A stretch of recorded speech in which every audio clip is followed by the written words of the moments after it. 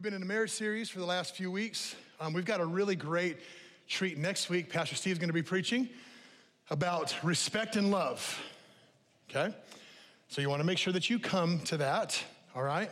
Especially if you're married, bring your spouse with you, okay? And it's going to be a really, really great message. But we've been tackling issues about marriage, and we're going to do this for the next, just a couple more weeks left.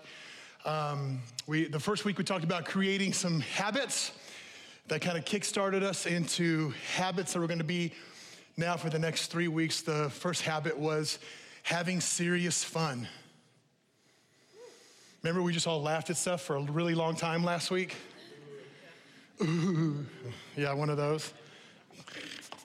That was my favorite. I actually posted that on Facebook. It was so funny. Anyway, and then today we're going to be talking about having a habit of love, right in the middle of loving God first. But before I do, I want to recognize our marriage coaches that have been leading small groups now for the last few weeks. So JR and Andy Van Dyken, if you're here, if you can just stand real quick. There's Andy right over there. There's JR. Chris and Sheila Schabel. Chris is back there. Oh, hi, Chris. He's back there. All right. Nathan and Kelly Christensen, right over here. Okay. And then last but not least, Sam and Megan Adams, right back over here. Yeah, thank you guys. Every weeknight, Monday, Tuesday, Thursday, and Saturday, we have a marriage group. We have marriage groups that have been just kind of going. The marriage groups are closed now. If you want to join one, you can get on the next one, okay? But they've been leading groups that coincides with what I preach about every Sunday. It's been really, really great. I've heard nothing but good things. If you're part of a marriage group, why don't you give a hoop a holler for your marriage leaders right now?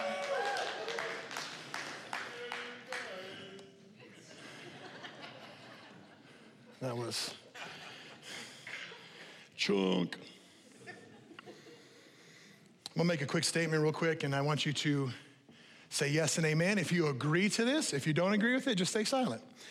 Loving God empowers us to love our spouse in ways we can never love them on our own. Amen. Good. There's more over here. Is everything okay over here? Do we need... Here's another one, okay? Here, I'm gonna say it again, and then we can all kind of resound with that. Loving God empowers us to love our spouse in ways we can never love them on our own. Okay, all right, moving on. Some people may think, how is loving God a habit for marriage? I've actually had conversations about that, where people may not understand why it's extremely important for us to keep Jesus centralized in our marriage. Some people may also ask, isn't having a better marriage just all about learning? Sorry, Jesus. Okay, guys, I think we're done here, guys. Everything's finished.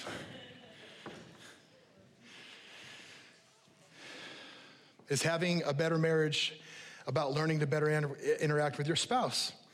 And my answer is yes, but that's just a part of it. So many people just want to have all these resources and tools and all these little A, B's, and C's, and all those are very important, and we're talking about those this month.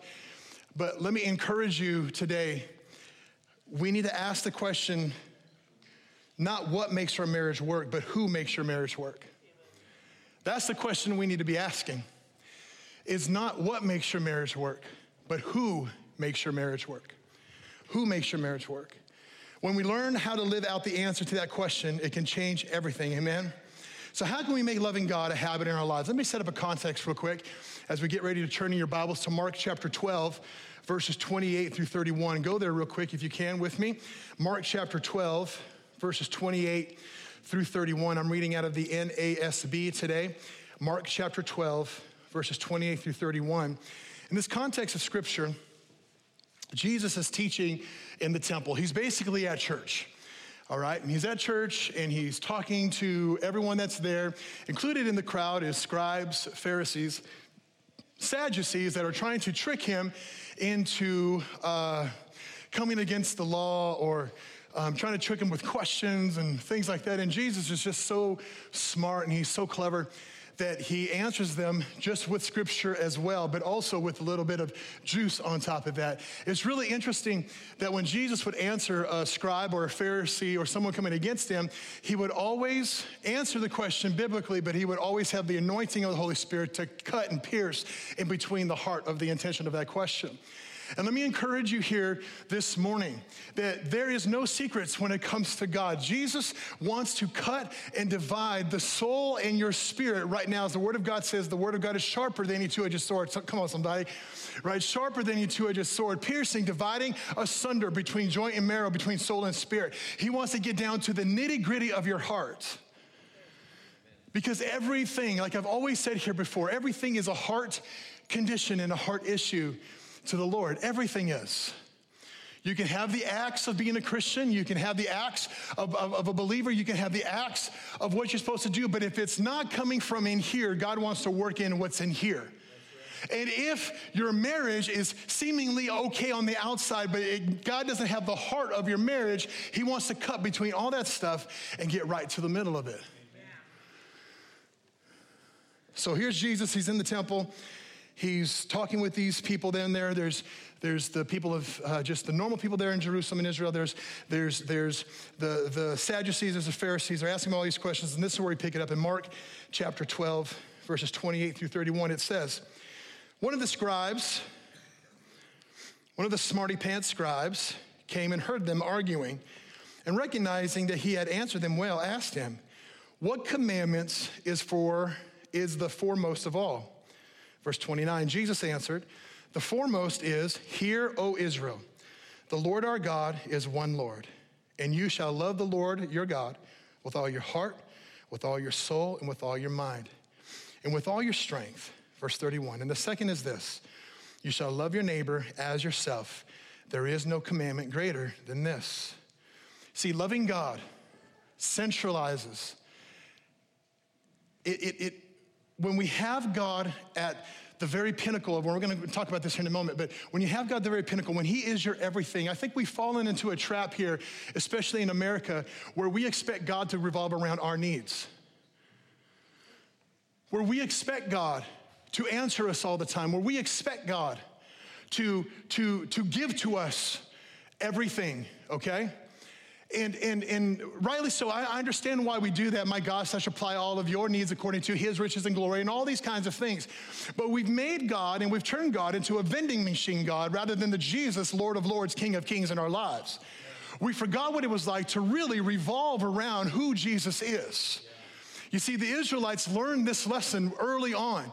They didn't camp around the message and the sermon. They camped around the presence of God. And wherever the presence of God went, they would go. Why? Because that is exactly how it should work. Guys, listen to me. We need to circle around and rotate and revolve, whatever word you want to place in there, around the presence of Jesus. He has to be central to our lives, especially in the times and the days that we're living in, because there is a lot of stuff out there. And I wish I could sit here and tell you, oh, guys, don't worry, it's going to get all better. I don't think it is. I think it's going to get more confusing. I think there's going to be more stuff that comes out, and even stuff that looks like Christ. You know, the Bible says that in the last days, there'll be false Christs that come up, right? Isn't that what it says?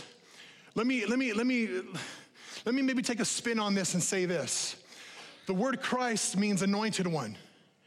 And there's a lot of people that are going to be roaming this earth in our news feeds, in our Facebook feeds, in our Instagram reels that claim to be anointed but are not. They seem like they're saying the right things, but they have no anointing on their lives. I just wonder if that's what that phrase means, that in the last days there's going to be a lot of people who are walking around saying they know Jesus, but they really don't. And that's why it's so important, guys, that you and I tune our ears to the Lord, but really fall in love with Him over and over and over again. Amen. There's that old song that used to say that. Some of you fourth quarter saints may know it. I keep falling in love with Him over and over and over and over again. Remember that song? I keep falling in love with Him over and over and over and over again. Who knows that? Come on, sing with me. It gets sweeter and sweeter as the days go by. Oh, what a love between my Lord and I. I keep falling in love with Him over and over and over and over again. such a great song. Why? Because it keeps Jesus in the middle. See, when we are in a relationship with God, and a loving relationship with God, He's able to guide, lead, and direct us. So here's the deal.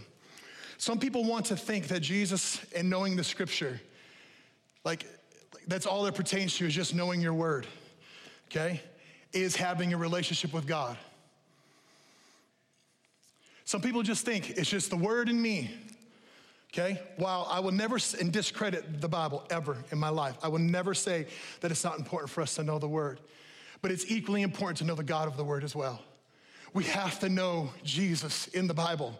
If we don't see Jesus in here, we missed it.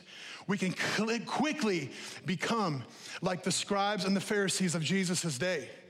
And this is what it means to have a loving relationship with God, the Word, right? But also in John chapter 1, the Word that became flesh and dwelt among us. He is the Word. It's Jesus himself. We have to have both of them together. John chapter 5, verses 39 through 40 says this: you study the scripture diligently because you think that in them you have eternal life. These are the very scriptures that testify about me, yet you refuse to come to me to have life. So what does it truly mean to have a loving relationship with Jesus, to revolve around him? See, when you truly love someone, number one, you submit to them, you yield to them. Wasn't that a great song this morning? I know that was new probably for all of us here. We make space, we make room. We've come to yield to you, right? When you truly love someone, if I truly love my wife, I will submit and I will learn to respect her and love her like Christ loves the church. When you truly love someone, your desire is to please them. You want to do things that make them happy. Let me shoot this out here to you. God is always loving us, amen? His love never stops. But sometimes I think God can be unhappy with his people. You know, we want to have this picture of God that he's just up in the sky going, do whatever you want, guys. It's okay. I love you. I'm happy with you. It's okay. I believe, because it's scriptural, that in the word of God, that God can become unhappy with his people. He was unhappy with the Israelites. He was unhappy he got frustrated, I know, with the disciples, right? And it's when we start making our own decisions and leave God out of it, is the reason why that sometimes we feel distant from God, and God's going, come on, somebody. He's going, come on, you know better than that. His love will always chase you. His love will always chase you. But we have to understand something. He is always loving, but sometimes we make decisions that are anti-God, that are anti-Christ, where he goes, you know better than that, people. I love you. Come to this place. Come this way. God is always loving all the time. He can be unhappy with our life's choices, but that doesn't mean he doesn't love us. He's always chasing you. So let me say this morning. If you're in a place right now where you messed up this last week, maybe you committed to do something. Maybe you committed to stop doing something and you went back and you did that one thing. I want you to know, yeah, it might have been a wrong choice, but he still loves you. He's here for you. He's here for you. See, when you truly love someone, you learn them. You learn their personalities, you learn who they are. When you truly love someone, you listen to them, you honor them, you respect them. And it's no different in our relationship with God. If we simply leave it to just obeying the law of God without his heart, we might miss God. We might miss him. See, this word right here, and I'm laying this a foundation because this is going to go into our marriage here. And this is what it means to have a loving God and having a loving relationship with God first. See, the word is the construct of our lives. Amen? Who's with me? Right? It is the definition. It is the ceiling. It is the foundation. It is the four walls of our theology and our belief system. It is what guides. It is what leads. It is what directs us. The Spirit of God is the thing that breathes on this life to the construct of what we're dealing with.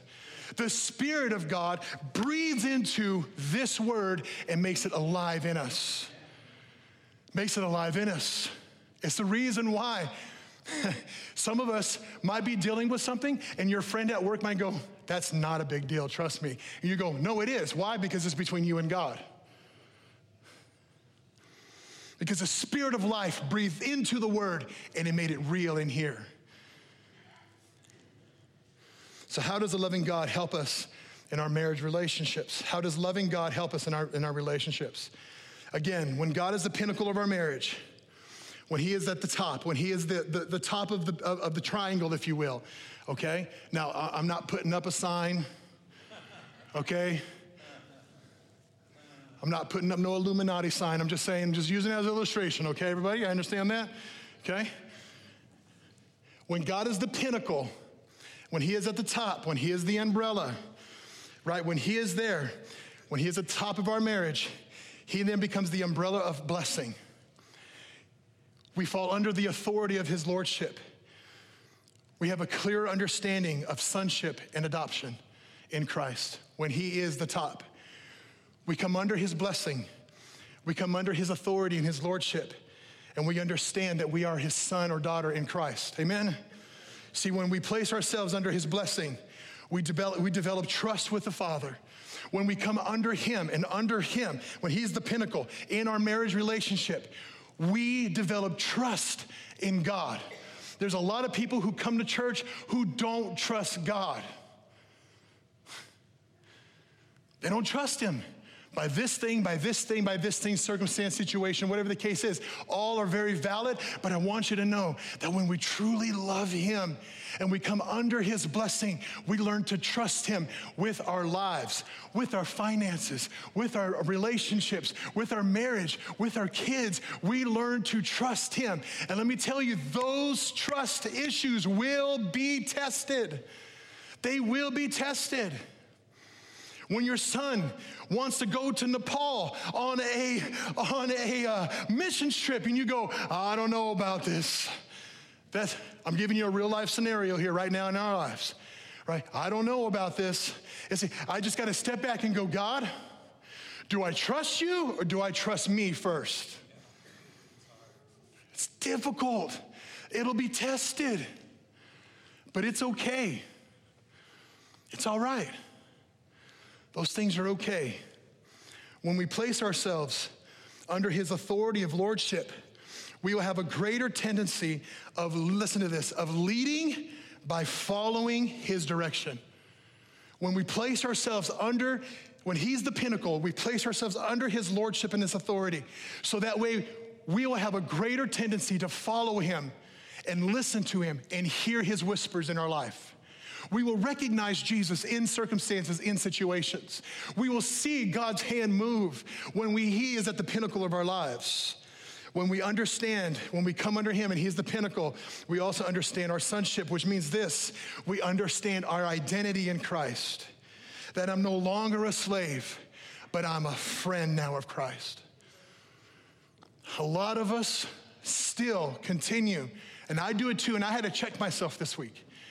A lot of us live for Jesus and live for him based out of fear, not out of sonship, not out of our identity and who he is in us. Understand this, that you're no longer a slave to where if you don't do something, he's gonna strike you down. You're no longer a slave, but you are his friend. Well, he'll come to you and he'll go, hey, I know you can do better than this.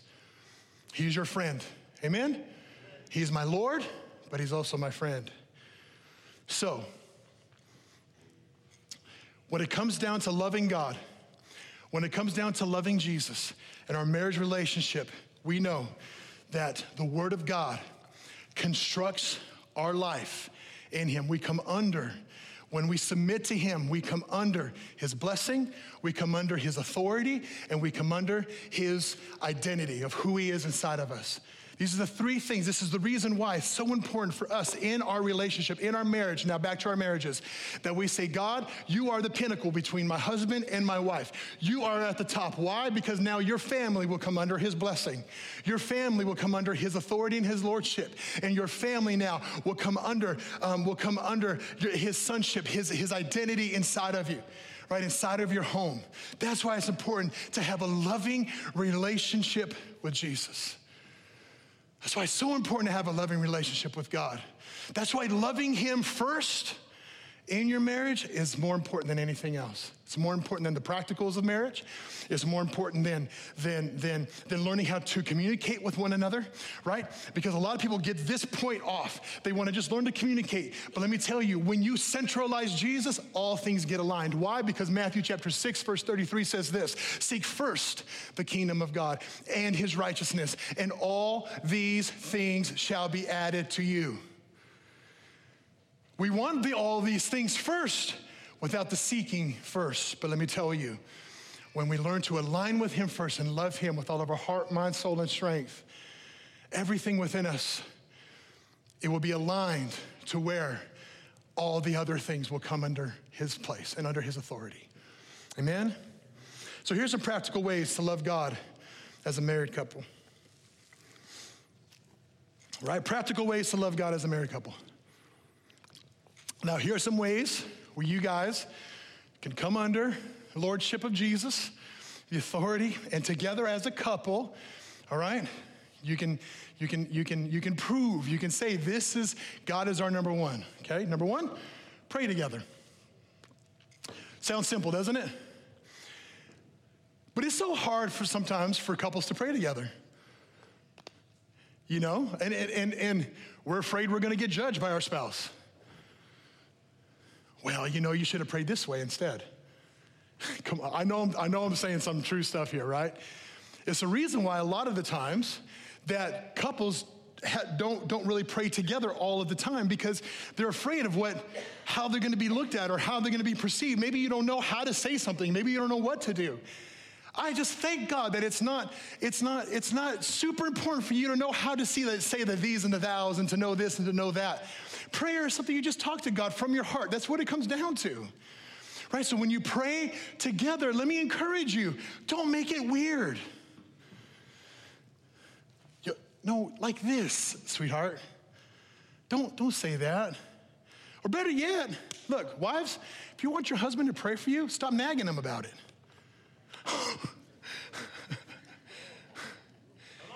You better pray this way. Pardon me? I don't think so. Right? You better do this or else. Huh? Look, don't make it weird. Let me just speak from a husband's perspective, okay? And I'm sure that my wife, if you want to know her perspective, you can ask her, okay? There's nothing worse than somebody telling me what I should be doing all the time. It makes me want to do it less, right? You better do this and you better do that. You better do this and you better do that. And it could be swapped the other way, right? That's why the Bible says to wash your spouse with the word, not to scrub her. Right? To together, pray together. Don't make it weird. But I will say this, coming from a husband perspective as a man. Men, let me encourage you, take the lead. Take the lead, especially in today's culture. We need more men to step up and lead families in church. We have to. We have to. When you think about it, there's more women that actually come. There's more wives and more spouses that come to church. Right? Why is that? More wives that come to church. Why is that? Because the women want something. They want something. Let me encourage you, men, lead your home in the kingdom of God. Lead your home in the kingdom of God. It's one of the reasons, not all the reasons, but it's one of the reasons and one of the stems. We've got a culture who doesn't know who they are anymore. We don't know what's a man is a man, is a woman is a woman. We want to switch into each other's genders and all these kinds of things. Why? Because I believe that as men, we have failed in the church. But let me tell you, there is redemption coming, where there is a move of men who are going to stand up for the gospel of Christ. I'm not dogging women. Listen, okay, yes, women, you could do everything a man does, kinda.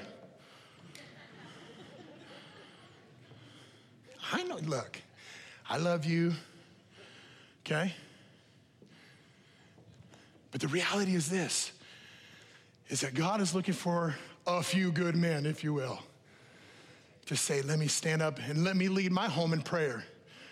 Let me lead my home in the kingdom. Let me show my kids and my family, my home, what it's like to serve at a church. To be consistent and not be flaky and faulty. not be floppy. To be a man, to live by his word, to honor people, to honor, especially in respect, their wives like it should be. To lead by example and not just in word only. Amen? I know that's opposite than what the culture's saying, but I don't care. Because this is the word that needs to get out, especially within our confines of our culture. So pray together. Second practical way, go to church together. Go to church together.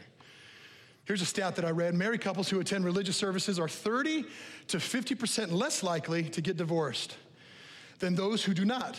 The study asserts such couples are also nearly 30% less likely to be depressed over a 16-year follow-up period. We're shown to have significantly lower risk of dying also if you go to church together. That's an interesting stat, isn't it? I'm not saying you're not going to die. I'm just saying that you're less likely to early, right? Worshiping together strengthens the bond between a married couple because it keeps the focus on Jesus rather than yourself.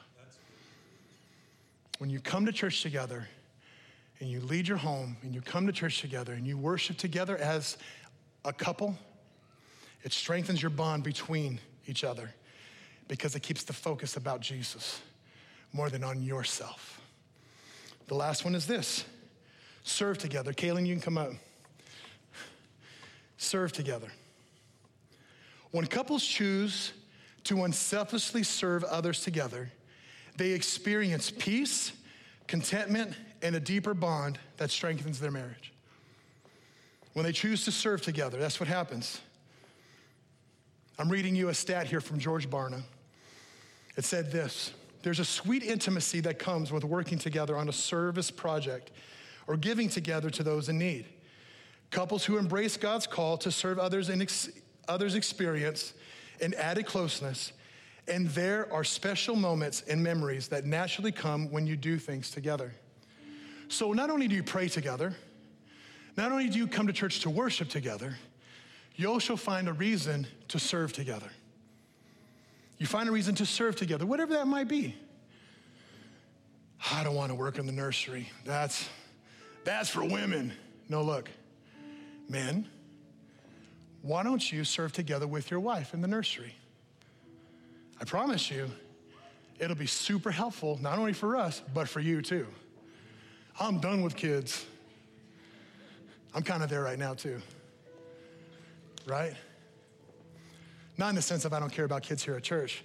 I just go, man, no, look, serve together. Serve together in a way, serve together in a way. Be a greeter together. Look, even as small as being a greeter. Greeting at the front doors is the easiest thing you can do. And still people go, oh, I don't know about that, it's too hard. No, it's not. You just got to open the door and smile. That's it. Serve together. If you're married here together, of course you are. If you're married here, right, I encourage you to talk to your husband or your wife and say, where are we going to get plugged in? Where are we going to serve? What are we going to do? I want to do X, Y, Z. I want to do this.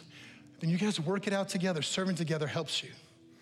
Participating together in ministry opportunities, whether in your church, neighborhood, community, or the world, can also help you grow in your faith as a couple.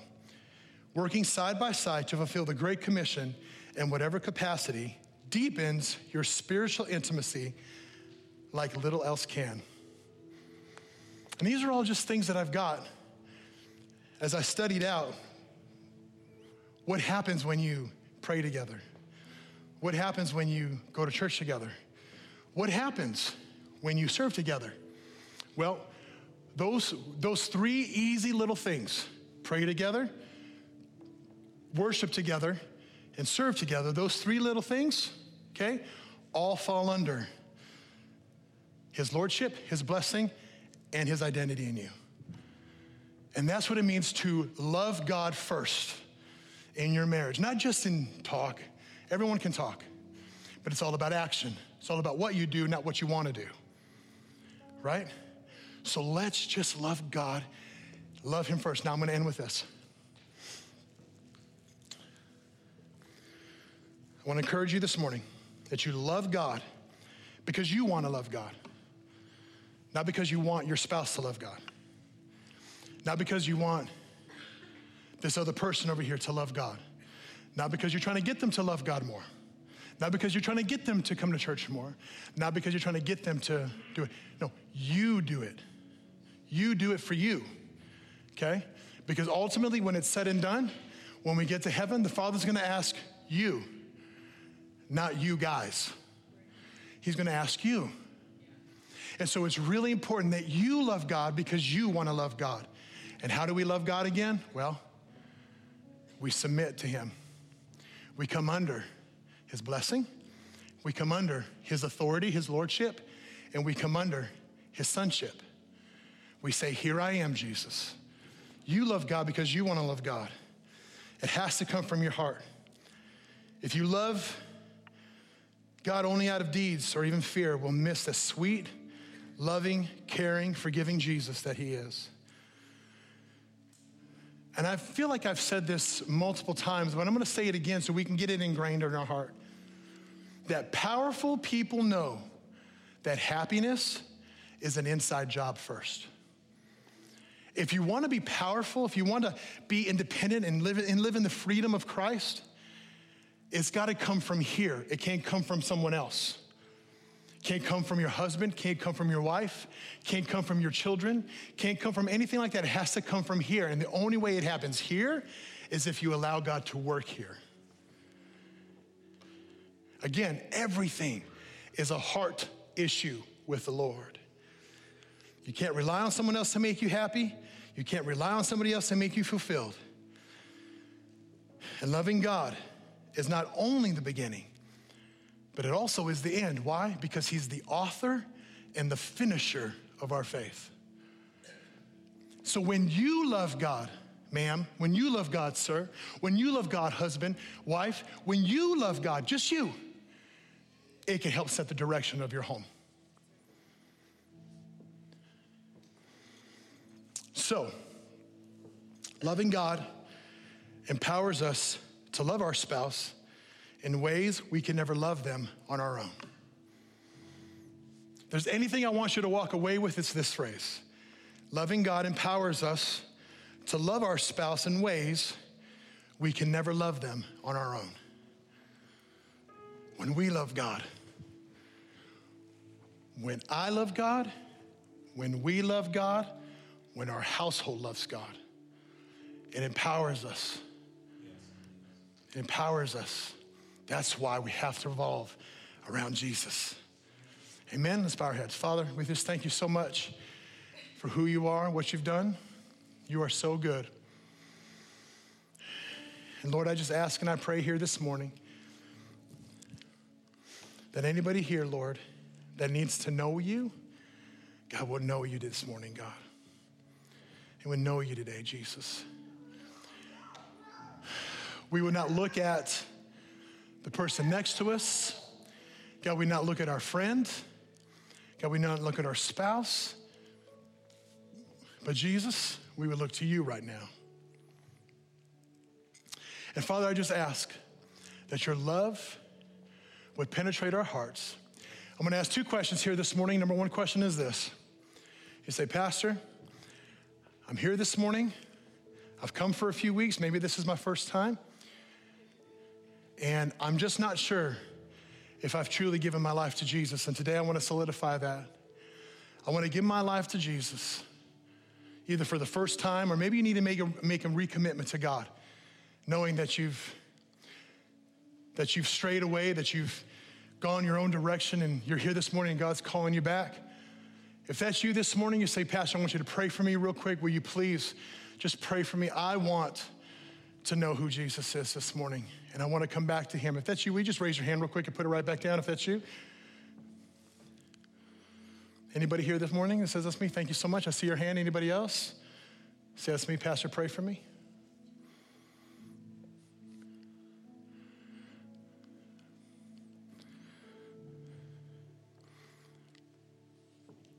Hallelujah. Thank you, Jesus. Amen. Well, let's pray for that real quick. One person. Let's all just say this together as I guide you. Say, Father, forgive me my sin. I'm sorry for going my own way. But today, I commit my life to you. Everything that I am, everything that I want to be, I give to you. In Jesus' name, amen. Can we celebrate the one? Hallelujah.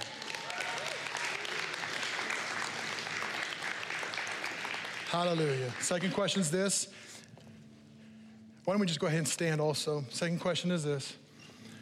You're here this morning and you want Jesus to be the central of your home, of your married relationship with your spouse. If you're married here this morning, I'm sorry. If you're single here this morning, this may not pertain to you. I'm just talking to married couples here this morning. If you're here this morning, you're saying, you know what, Pastor? I want God more in my home. I want him more in my home. Can you just lift both of your hands here this morning if that's you?